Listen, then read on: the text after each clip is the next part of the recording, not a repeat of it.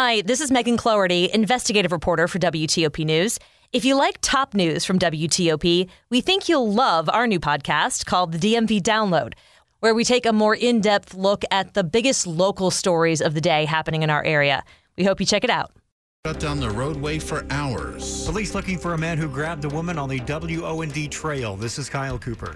Community leaders respond to criticism after more than a dozen officers were charged with theft and misconduct. I'm Annalisa Gale. Ravens beat the Commanders. It's 1 o'clock.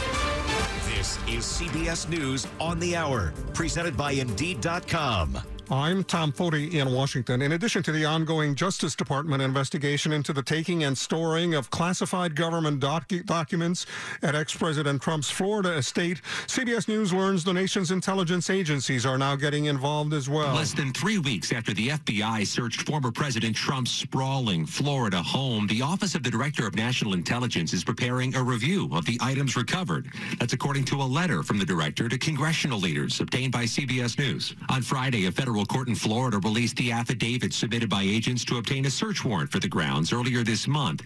The affidavit said 15 boxes of records returned from Mar-a-Lago earlier this year included 184 documents with classification markings. CBS News correspondent Scott McFarland on the Weather Watch and watching weather fallout as well. Thousands of customers are without power around Minneapolis tonight following some very rough weather in that region. Here's WCCO TV's meteorologist Lisa Meadows. So some locations dealing with some very heavy downpours. We've also had reports of wind damage. We've had some locations where we've seen some uprooted trees, also branches down. That's associated with some strong thunderstorm wind gusts. Meantime, there's a state of emergency in Mississippi after the recent deluge of rain there. That now means serious flood risks, the possibility of evacuations around Jackson. I've never been in a flood situation before, so I'm just being prepared for now. I got plenty of food at home just in case. I live in a townhouse, so if I need to move up or if I just need to move out. Turning to the war in Eastern Europe and our correspondent there, correspondent Deborah Patta. It's been half a year since Russia did the unthinkable and invaded Ukraine. Presidential advisor Serhiy Leshchenko said while they are grateful for all the military aid they've received, billions more is needed and heavy weapons in order to win this war. This is artillery war, and that is why in artillery war we need more ammunition.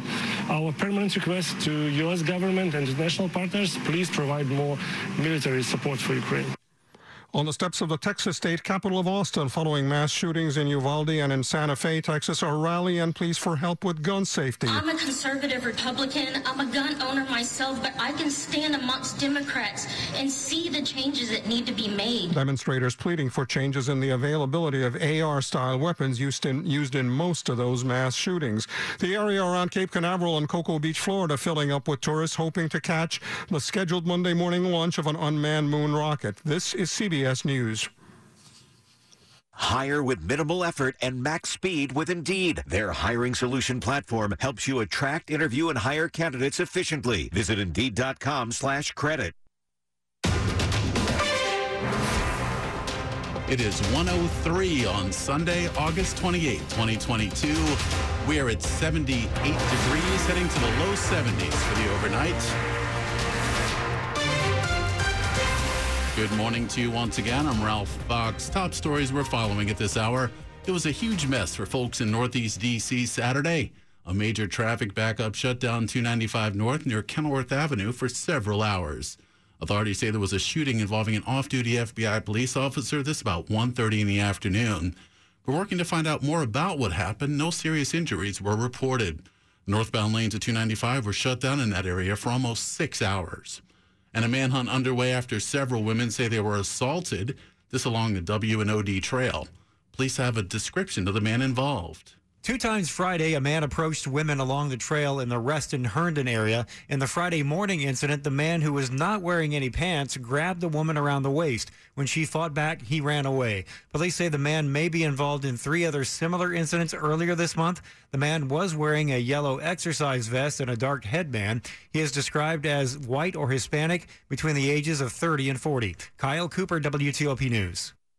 Hyattsville police, meanwhile, are out with an urgent warning this weekend. The city is seeing a sharp rise in drug overdoses. Since Thursday, authorities along with EMS have revived 4 teenagers who OD'd. Early Saturday morning, patrol officers found a group of intoxicated teens with a stolen car. This at Duck Pond Park in University Hills. 3 of the teens were in severe distress and had to be revived. On Thursday, Hyattsville police pulled an unconscious 16-year-old girl. This from the back of a car. She was not breathing at the time, but no deaths have been reported amongst the 4. It is 1:05 now. The incident involved more than a dozen officers. They were charged with theft and misconduct. Now, both the Prince George's County Police Union and state's attorney are responding. The Prince George's County Police Union is in shock after learning about the recent charges filed against more than a dozen officers in the department. The group accused of working for a private security company and more than 20 apartment complexes while on duty with the police department. The police union has responded to the allegations, saying, quote, the state's attorney's office is more focused on pursuing politically motivated prosecutions than addressing the escalating crime statistics. But State's Attorney Aisha Braveboy is doubling down, saying that the Internal Affairs Division investigated the 14 officers thoroughly, adding that her office's actions were not politics but law. Annalisa Gale, WTOP News. 1:06. The Maryland Department of Health is following other states. This with the launch this week of a monkeypox data dashboard. It'll display case demographics, risk profiles, also the number of vaccines administered and local positive case transmission rates. The dashboard will be updated weekly on Fridays. Recent data shows over 460 cases of the viral disease have been reported across the state. A large percentage of those cases are in Prince George's and Baltimore City. And as we enter what some call post-pandemic, the Maryland Public Service Commission is making some changes when it comes to consumer protections and utility companies. Utility companies no longer need to give more than 1 second chance to customers who default on their payments. That's just one of the changes already in effect. But many rules are staying the same, like utility companies being required to give a 30-day notice before terminating services, and they have to continue to offer 12-month repayment plans to all customers falling behind on their bills. It's 2 years for lower-income customers. They also can't require down payments from those looking to enroll in a payment plan.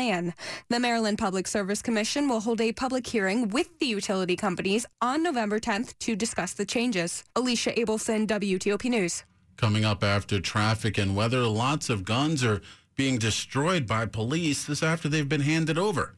We'll tell you all about it and why. It's 1:07. Children in poverty, each one unique, each one full of dreams. They're our hope, our future. They're the reason Children International exists. When the whole world changed, we developed new ways to reach children and families in poverty during these vulnerable times. I'm learning every day. I'm healthy and strong.